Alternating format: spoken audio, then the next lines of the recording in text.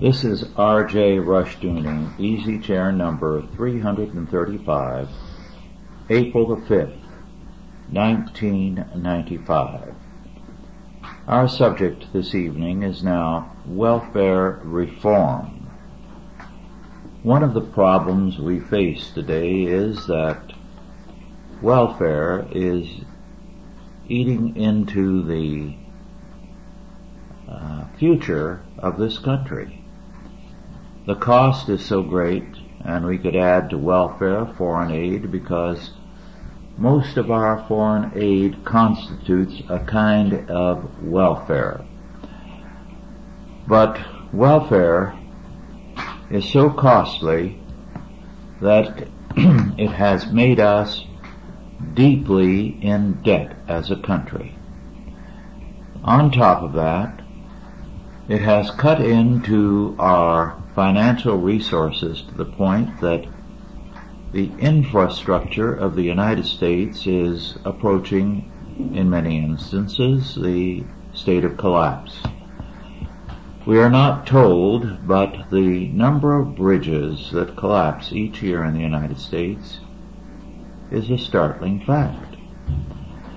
In the major cities, the water mains, especially New York City, are regularly breaking. Municipally owned power lines are often producing blackouts. In one sphere after another, including roads, the federal, state, and county governments are no longer able to function as they once did because they are so deeply in debt. As a result, there are those who are recognizing that the problem is a critical one, and a critical area is welfare reform, because it is creating a class now, third and fourth generation peoples, who are dependent entirely upon reform and who are increasingly an expense in another sphere.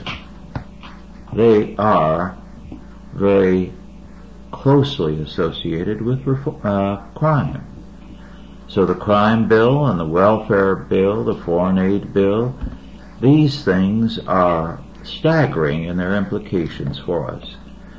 I have heard it said, how true it is I cannot verify, that if we eliminated these or had not indulged in them, the United States would today be in a net plus situation instead of a debtor nation. So, welfare reform is a very, very urgent matter. Welfare has been destructive not only of the financial future of the United States and of other countries that have welfare problems, but it is also destructive of the moral future of every country that indulges in it. Welfarism creates a serious problem. St. Paul knew what he was talking about when he said, "He that will not work, let him not eat." Now, the early church was very, very open-handed in helping all those in genuine need. But the need had to be genuine, and they were encouraged to work and were helped towards the working process. The idea was that they should not learn to be dependent, because that dependency would create a moral problem. So we have bankrupted ourselves financially, and we have created morally a major crisis for ourselves, as have other nations that are doing it. Now, there is another aspect to this. The impact on those who receive welfare is very bad. But the impact on the others is not good either, because one of the things that happens when you have a large welfare population is that it creates a major rift, whether you go back to ancient Rome or to any other culture, between the people who receive the welfare and those who are working. There is a hatred both ways, a resentment, a hostility. It's a dehumanizing thing in that you begin to treat people as somehow unfit to associate with or unfit to live, although it's not openly stated so, but there is a hatred of the welfare recipient. Then there is the self-hatred of the welfare recipients. They are hostile, they are resentful, and from ancient times they have been hostile to the basic culture, the country, even though it's feeding them. There's no gratitude. They begin to assume that the welfare is a right. And whether it's a Roman mob or an American welfare group, they insist that it is their right. Well, when you create a group that insists on rights and wants to live off the rest of the population in terms of those supposed rights, you have a major problem in society. Not many nations have been able to wean themselves from this problem. They are destroyed by it. The great exception was Great Britain. In the early 1800s, the fear of revolution, with the example of the French Revolution, led a great many English politicians to extend the dole, and it created a major economic burden and a handicap for the country. Finally, they simply cut it off. And there were those who felt that in a few years, mid-century, they would be faced with a major problem because of all these non-working peoples, and a major problem in terms of possible revolution and rioting. But what happened was that in a short time, the people were gainfully employed, and Britain entered into her greatest power in the latter half of the century into World War I, so that instead of suffering as was expected, Britain prospered greatly. So we do have that example, which incidentally has not received adequate attention from historians. Well, with that, Douglas, would you like to comment further on the whole subject of welfare reform? Well, the startling fact that this country is in debt to the tune of $5.5 trillion means that we have squandered all of the wealth that was built up during the Industrial Revolution, and in addition we have mortgaged the future of our children for generations to come. That's an awful lot to throw away. Along the lines of what you were saying, I heard a radio commentator within the last few days comment on the fact that there are now 3 workers for every individual who is drawing Social Security. And within 50 years, assuming that the purchasing power of the dollar stays the same, which we have no reason to believe that it will, judging on recent experience, that there will be 2 workers for every recipient of Social Security, and the radio commentator said that he would like to thank his 2 workers in advance. You mentioned Great Britain. I think the mindset is still there. They pulled back from the brink only because they had a recent example with the French Revolution of what happens when things go too far. Unfortunately, people's memories are very short, and we don't have any such recent example. And I think that we're much less likely to pull back from the brink as Britain did, although you talk to many people in Britain and they still have the mindset that they want the government to take care of them. And it's awfully hard to break people after many successive generations of welfare dependency. Frankly, I see very little willpower or backbone politically or culturally in this country to reverse that trend. If the sentiment was strong among the people to give up the welfare dependency, then there would probably be a little more political willpower to do so.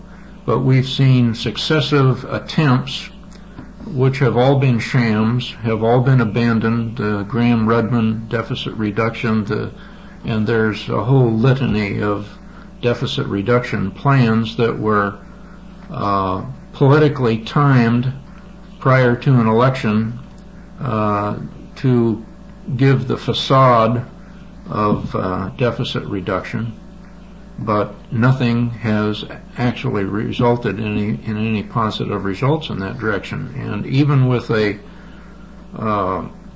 more conservative Congress, there's still at least a third to a half of the Republican congressmen who can't bite the bullet. And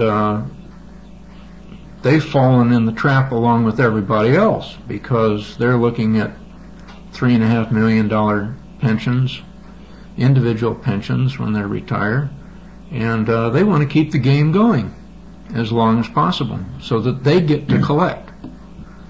So the selfishness of all of these people and the selfishness in our society at large, that they want to get theirs and they don't care what happens to generations down the road, is, as Rush has said, is breeding a terrible contempt, a generational contempt that eventually will erupt, I think, in a major upheaval in this country. And I don't see, the politicians are already, I notice it's very curious, that there are some politicians that are saying, well, the church should take a bigger role in dispensing of welfare, which to me means that none of them want to give up any power. They would like to take credit for the idea, even though the idea of the church taking care of people is older than they are. They still would like to take credit for expressing that idea and gain political mileage from it. But it also uncovers a little, that they harbor just a little bit of fear in the pit of their stomach that we are nearing the brink of no return, where civil disorder will get totally beyond government's control. And we may very well sink into the kind of widespread violence that we've already seen indications of in the LA riots, New York, the lights went off, and earthquakes, immediately there are people out looting stores and so forth. It doesn't take much. I mean, the veneer is so thin that it doesn't take much. Whether it's a natural disaster, whether it's an economic disaster, whether it's a political reversal, it doesn't take much to pull the plug on and bring this house of cards down. And the recent drop of the dollar against foreign currencies means that the U.S. government has begun to print money, and that the foreign currency traders and bond traders are wise to the game, and they're not buying it. They're not going to buy any more U.S. dollars. They're unloading U.S. dollars and forcing the dollar down against other major industrialized countries' currencies. And So Mr. Clinton and Mr. Greenspan's game here of trying to hide this deficit spending is not working, because they're operating in a glass house. And they're scared to death. The White House is scared to death of the bond traders, and they've made a lot of very derogatory remarks about the economy being controlled by bond traders. But all of this has to do with when the government breaks its promises to the welfare class, which it's dancing around now trying to pull off. They want to cut a little here and cut a little there and cut a little somewhere else, and you see the immediate reaction. And it's not a mild reaction. It's not a complaint. It's a vicious reaction. The kind of rhetoric that's been used of accusing them of Nazism, using the vilest language, the strongest terms, the strongest imagery that they can in their discussions in Congress to try to put down these cuts to the welfare class, because they know what the end game is. And I think it's very illustrative that we're getting very, very close to the point where government is no longer going to be able to control this economy. Welfare reform will probably come as a result of economic collapse, because when the money's gone, the welfare is gone, and then something else will have to take over. And the only other option is the church. It's the only other organization, it's the only other institution that knows how, and it's the only other institution that has the unselfish motivation to do so. Whereas government has a selfish motivation at every turn, because it's how they maintain power, by dispensing the goodies through welfare. It's how they buy the votes. But when the money's gone, they can't buy the votes. So all of these people are going to go off in their own direction. So welfare reform I don't believe is going to come about through any political action. I think it's going to come about through economic upheaval, and the church will then have to step up to the plate. Andrew Sandlin. Americans under 50 really don't know what it's like to live in a society that is not undergirded by these social safety nets. So I'm going to cast the ball back to Rush for a minute. I want him to give us something of the history of the development of the welfare idea, going back to FDR and the New Deal. Maybe that'll give some perspective to some of our listeners who can't conceive of a society except one that is a welfare society. Prior to about 1907, welfare in this country was local and private to a very great extent. It was only with the 1907 recession or depression that, as an aftermath,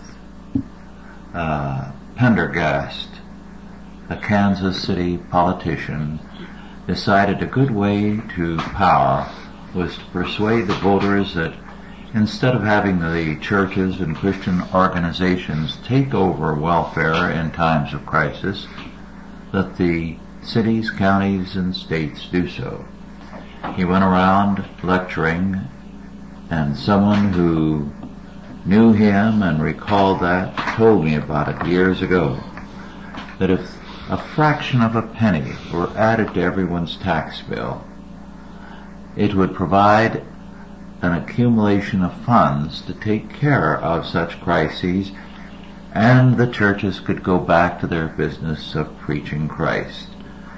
Well, of course, Pendergast was not noted for being full of the milk of human kindness, and what was a fraction of a penny became in time a tremendous part of everyone's tax bill. In fact, in most counties today, your property tax can run and its welfare and education costs between 60 and 80% of your property tax. Well, that started it, so that when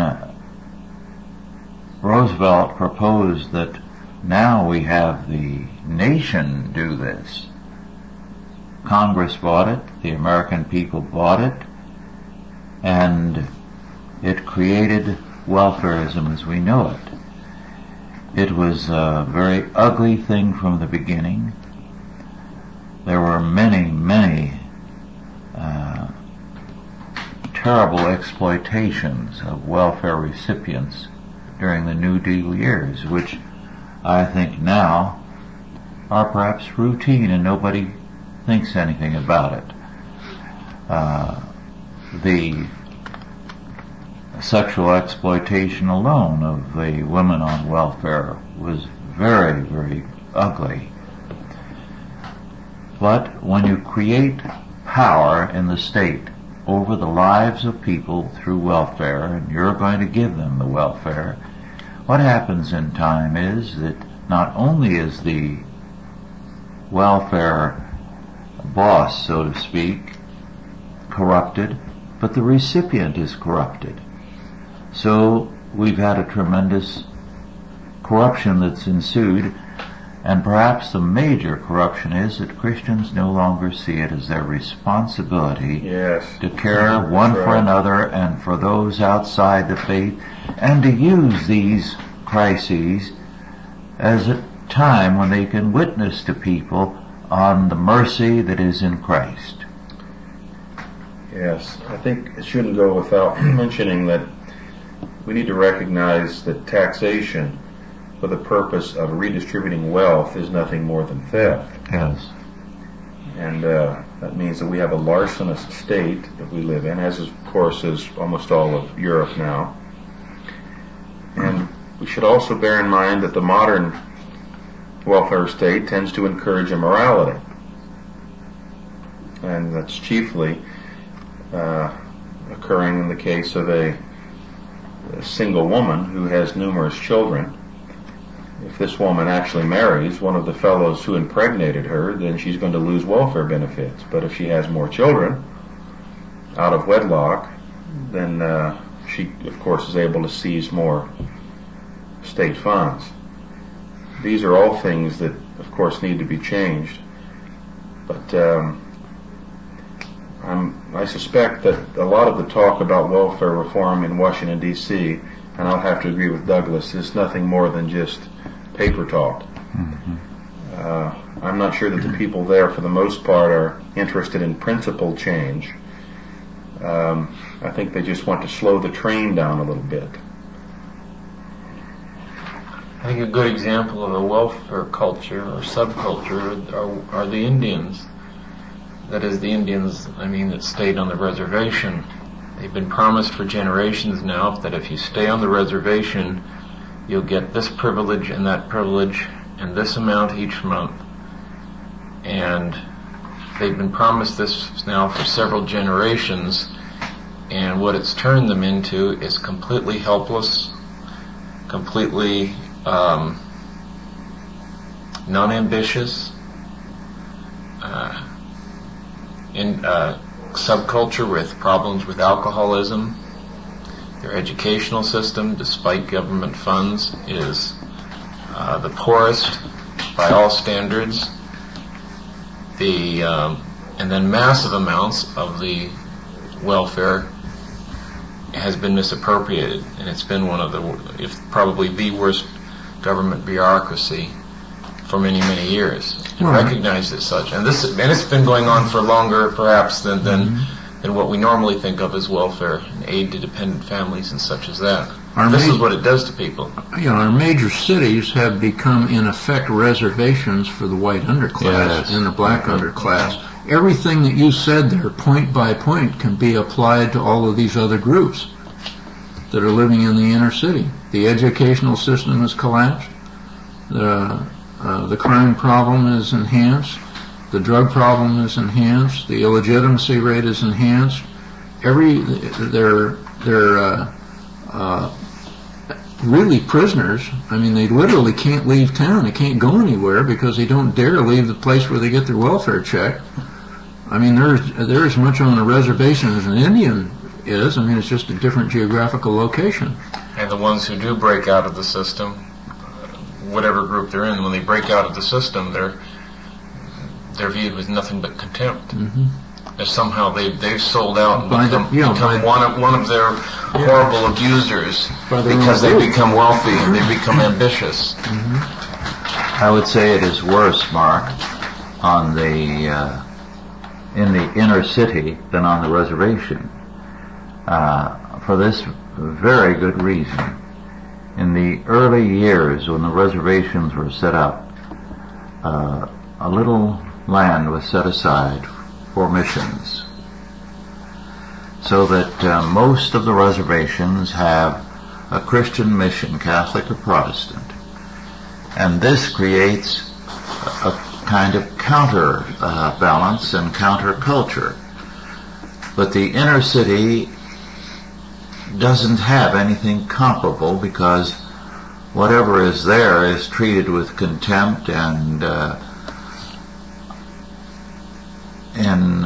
I know of one instance where the only way the church could survive in the ghetto was to build a cyclone fence around it and open the parking lot and the front door, all fenced off, only when a meeting was going to be held, because otherwise the place would be vandalized.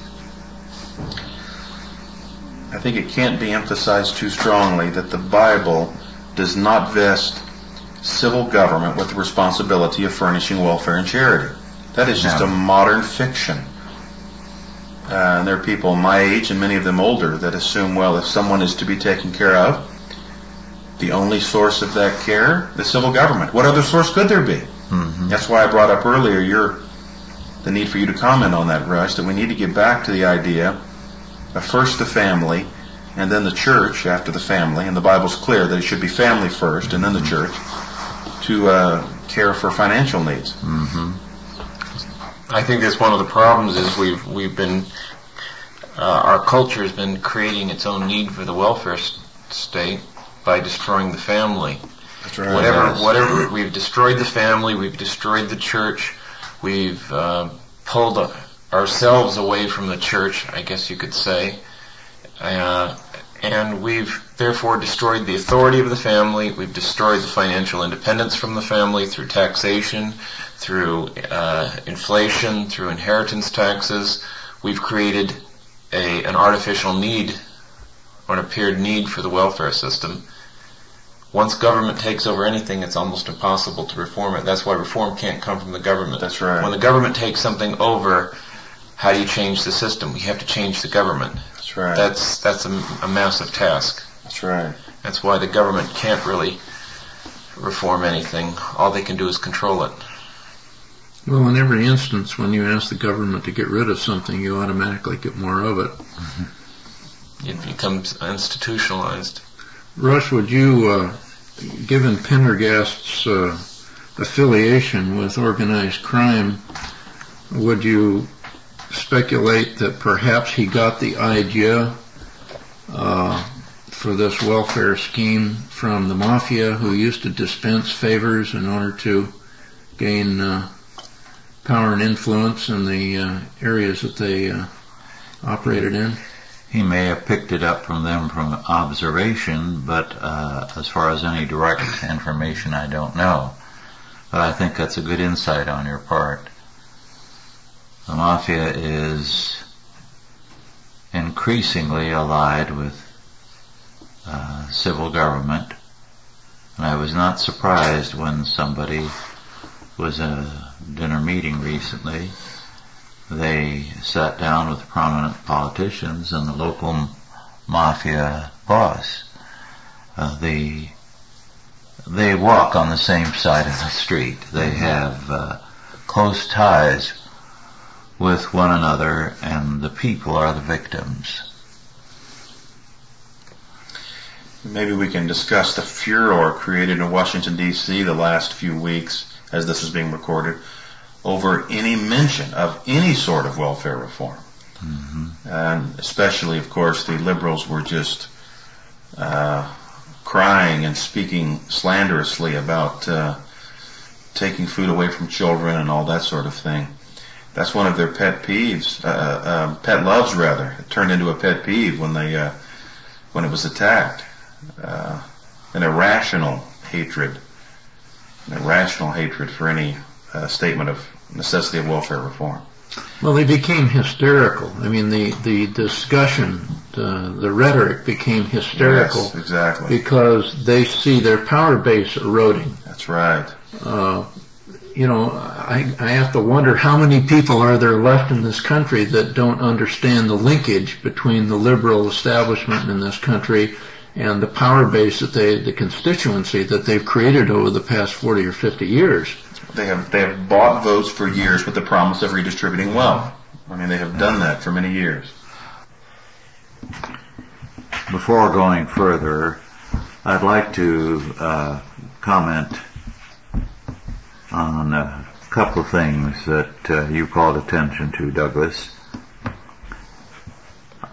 We should not be surprised that the mainline churches and some not mainline have protested the idea of welfare cuts. They are receiving vast sums to maintain their traditional church charities from the federal government. The Catholic charities and the Protestant charities alike receive considerable funds.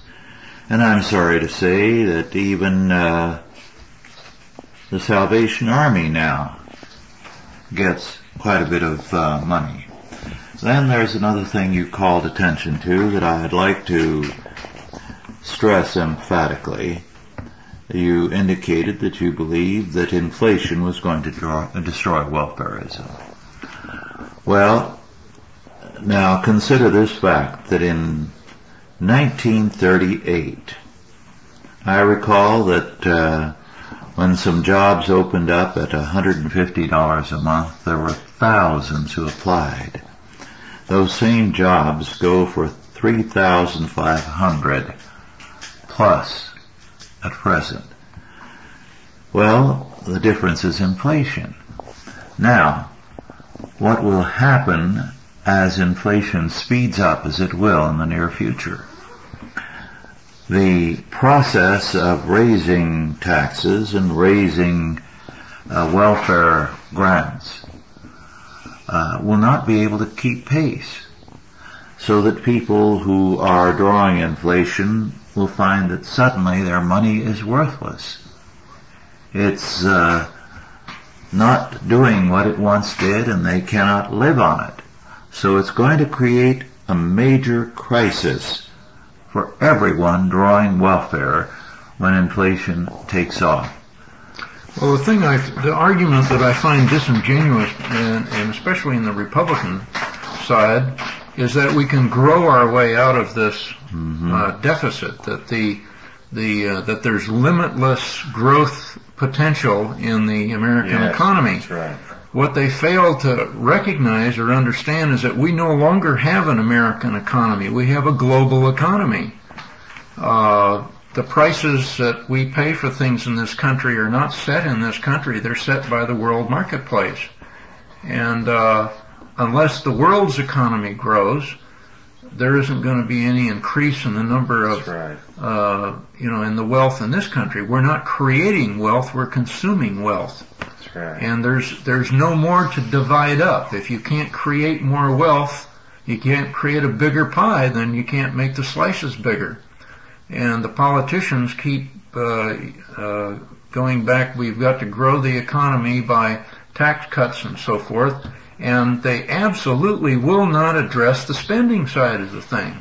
Right. And the political will, it's obvious that the political will is not there, and I don't think it's ever going to be there to make the cuts necessary in these entitlement programs to get the deficit back under control.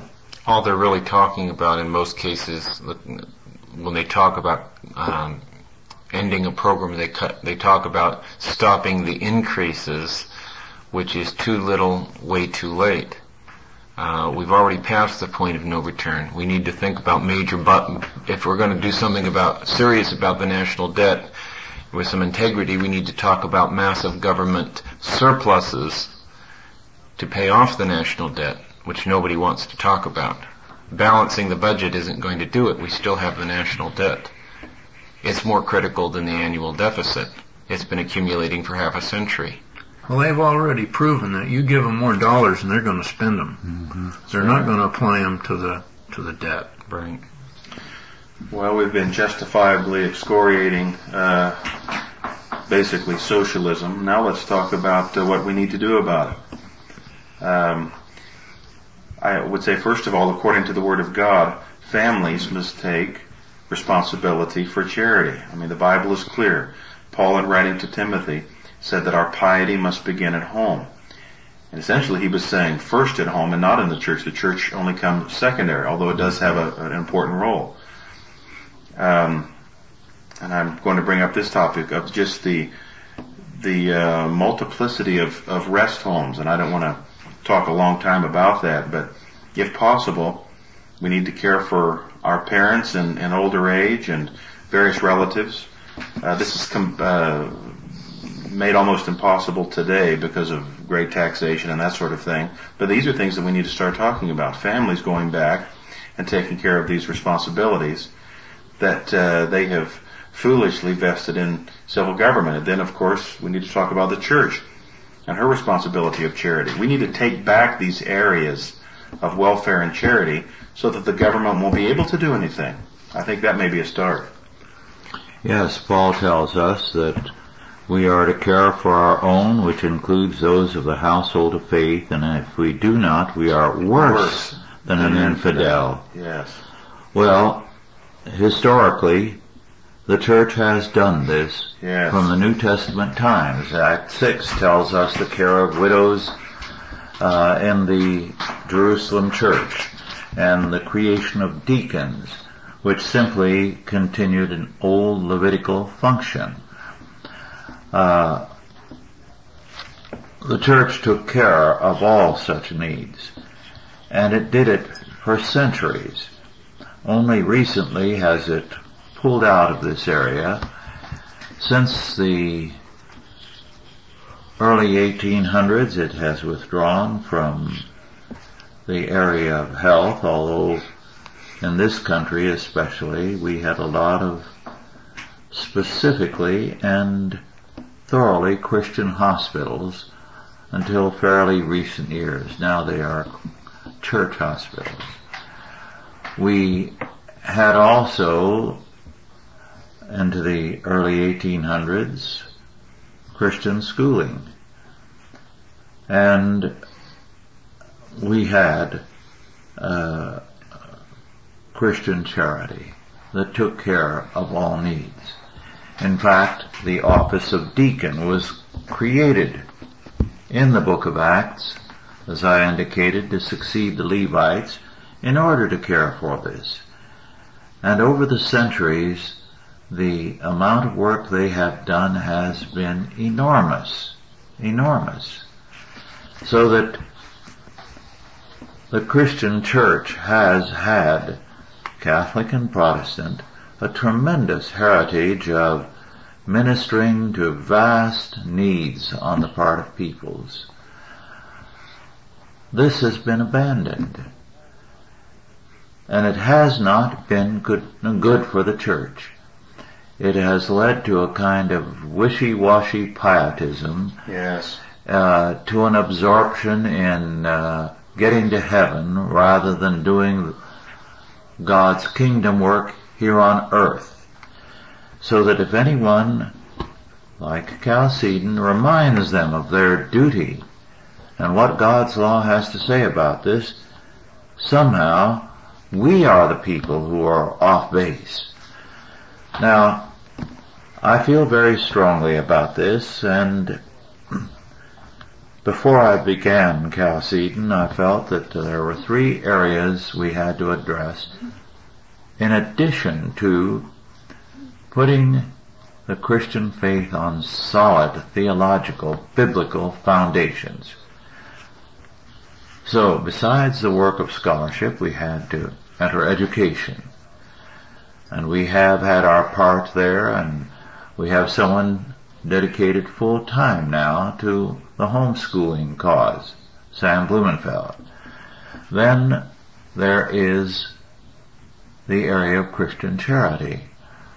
And we have more than one iron in the fire there, all under the direction of John Upton. And I'd like to stress with those who hear this tape that we do need money for that. We're taking over things that other people are giving up by default. Instead of moving aggressively forward at this time as Christian churches to increase the evangelization work and to increase the charitable ministries, the church is pulling back in both spheres. And we want to help those groups that have been abandoned. This is what, of course, we had a meeting about recently for 2-3 days. How to go about handling this problem. Now, we have a great many causes that are looking to us because they've been abandoned. And I hope the people who listen to us will increase their support and indicate that they will continue to do so. Times are harder for all of us, but this makes the need in the area of Christian missions and Christian charity all the more urgent. Rush, I want to extend one point that you brought up. We need to recognize that this work is not somehow less spiritual than evangelism and that sort of thing. This pietistic attitude that pervades evangelicalism today would say, well, you folks at Chalcedon are sort of mimicking the liberal idea of the social gospel, which is a total slander. They're more interested, of course, in personal Bible study and revival meetings and that sort of thing, and tend to denigrate what we're talking about. But as the text that you mentioned indicates, just the opposite is true. Our theology is not sound if it's not put into practice in these areas. So we need to just completely abolish, if possible, this pietistic attitude that godly welfare and godly charity is somehow secondary to prayer or Bible reading. They're all important, and we need to engage in all of them. I think it's important, since we're talking about welfare and charity, the difference really, maybe we shouldn't even be calling it Christian welfare. Charity is based on love and showing Christ's love to others, and charity cannot be without law. That's right. And welfare, as we know it today, is often a very lawless thing, and it subsidizes people in a lawless and an anarchistic lifestyle. And it is completely divorced from any concept of morality. And it's self-destructive. Yes. I mean, many of these people have become self-destructive. They get on drugs, and they destroy themselves. They destroy their children and their families. It's totally self-destructive. Well, as Rush has pointed out for many years, the main form of government is self-government, and that's what it destroys. Modern welfarism destroys self-government. It forces the individual to be reliant on the state. And no wonder he feels so depressed and despondent, and then after a while inverts that to emphasize that he has certain rights, a right to a certain standard of living and that sort of thing.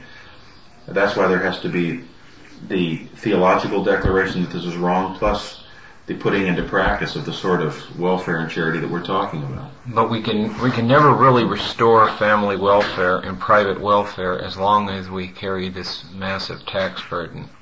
Because to the extent that we are heavily taxed and we are paying 20, 25, 30% or more of our income to the government, we are slaves ourselves to the government. Yeah, but there's another tax, and that's the interest tax that you pay people have got to get out of debt, and I mean totally clear of debt. That's right. Because that interest that you pay could go to much better purposes in Christian charities, and it's a heavy burden for many, many families. Yes, it is. If there's one major thing that people can do to get their life squared away and improve their lives in many spheres, that's simply to get rid of the debt. That's right. But that interest, well, let's take the major form of indebtedness most people go into, and that's purchasing a home. The reason people feel pressured into purchasing expensive real estate is because of inflation and the assumption that if they don't go into debt now, when they're young, that they'll never be able to own property. And the government fostered that by giving tax incentives for indebtedness. Absolutely. They've created the inflation because the real estate is a hedge against inflation. So the government has created this situation where people are in debt.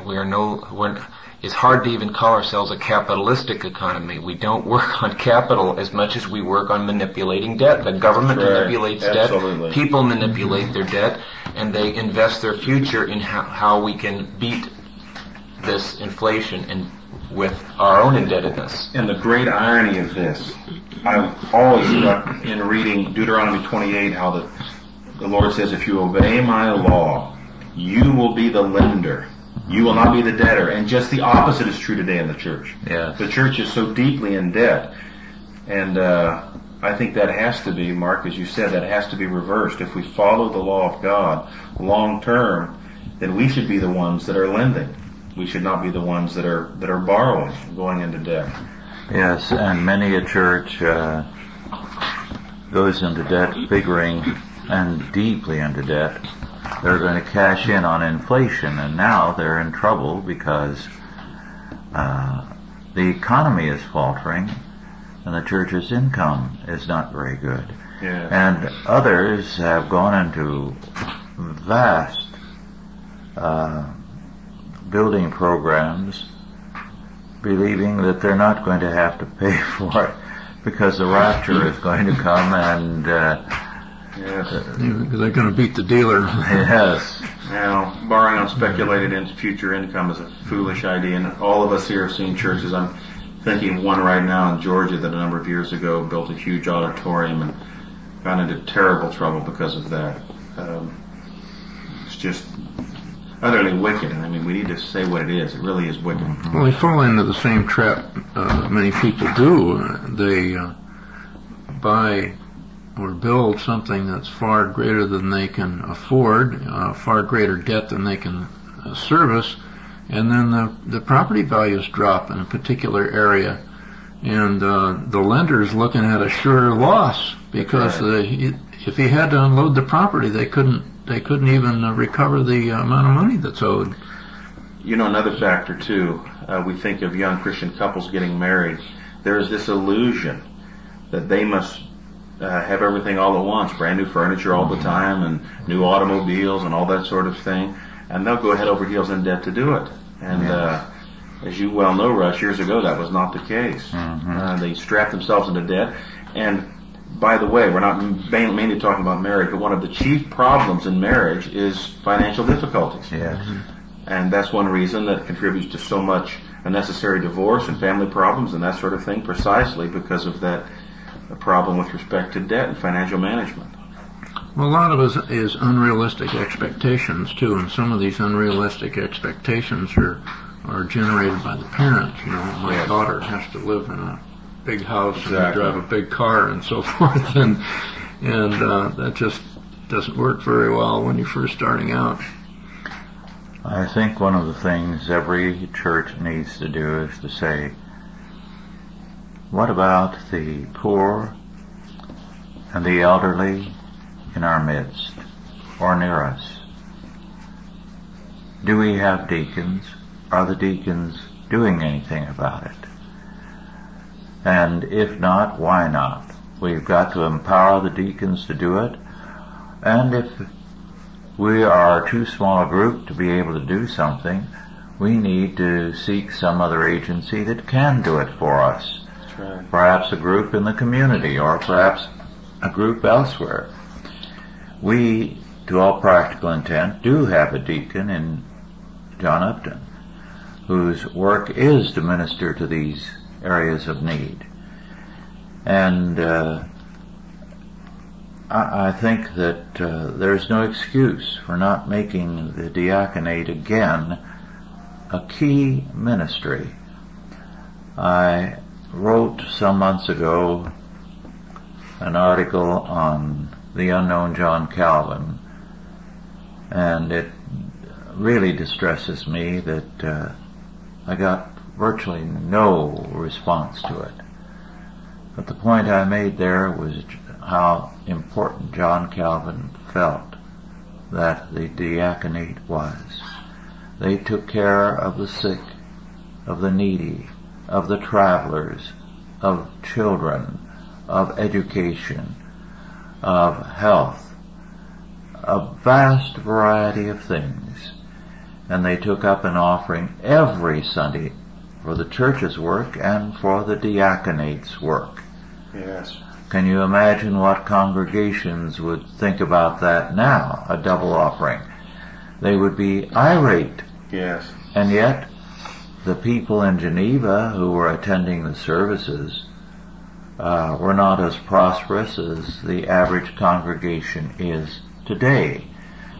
But they did believe, and Calvin so taught, that a church was to be defined by the true preaching of the Word of God and by the faithful ministry of the deacons to human needs. And we have abandoned that whole perspective. Exactly right. Most churches today, if they're going to spend money, want to spend it on the new gymnasium, the new Sunday school wing. In other words, ecclesiastical creature comfort, something that they can brag about. And that's just yes, those are very good if that's right. They have respect for God's mandate with regard to the diaconate. Absolutely. Of themselves, they're not wrong, but certainly the priority is wrong if they're not concerned with godly charity. Well, it would give me great joy if deacons were once again made important in the life of the church. In terms of what Calvin set forth and what the New Testament did in Acts, it meant that the deacons were like the elders, very important. Yes. It was simply that they had different tasks. Now the deacons are of very little importance in most churches in terms of their historic calling. I think there's one more point here that's always puzzled me. There's always been great fear when the government was going to impose regulations on Christian organizations that take money from the federal government. If you take money from the federal government, you dance to their tune. Yeah. Don't take the money. That's right. Yes. There's another interesting development here. The modern seminary has increasingly stressed the ministry as a profession. And they've tried to raise standards with regard to it and so on. In the process, they've forgotten that the ministry is a calling. That's right. And there's a world of difference between a profession and a calling. And today, the absence of a calling on the part of ministers, elders, and deacons is quite pronounced. Yes. And we need to get back to that. In fact, I think pulpit committees should try to ascertain whether the man they are interviewing for the ministry sees himself as a professional or a man with a calling. That's right. The distinction is critical. And again, we've been talking about the church, but we should not forget about the responsibility of the family for family members. That too is an act of godly charity and caring for family members. And it's remarkable that there's so many Christians today that leave their family and want to go out and do a, quote, great job for God that will get them some popularity or notoriety. But really, the Word of God is clear that they're first of all responsible to their family members. Mm-hmm. And not a few homes have been destroyed, ministers' homes and homes of others, precisely because of that failure of not caring for the family. Well, our time is nearly over. Do any of you have any statements you'd like to make before we conclude?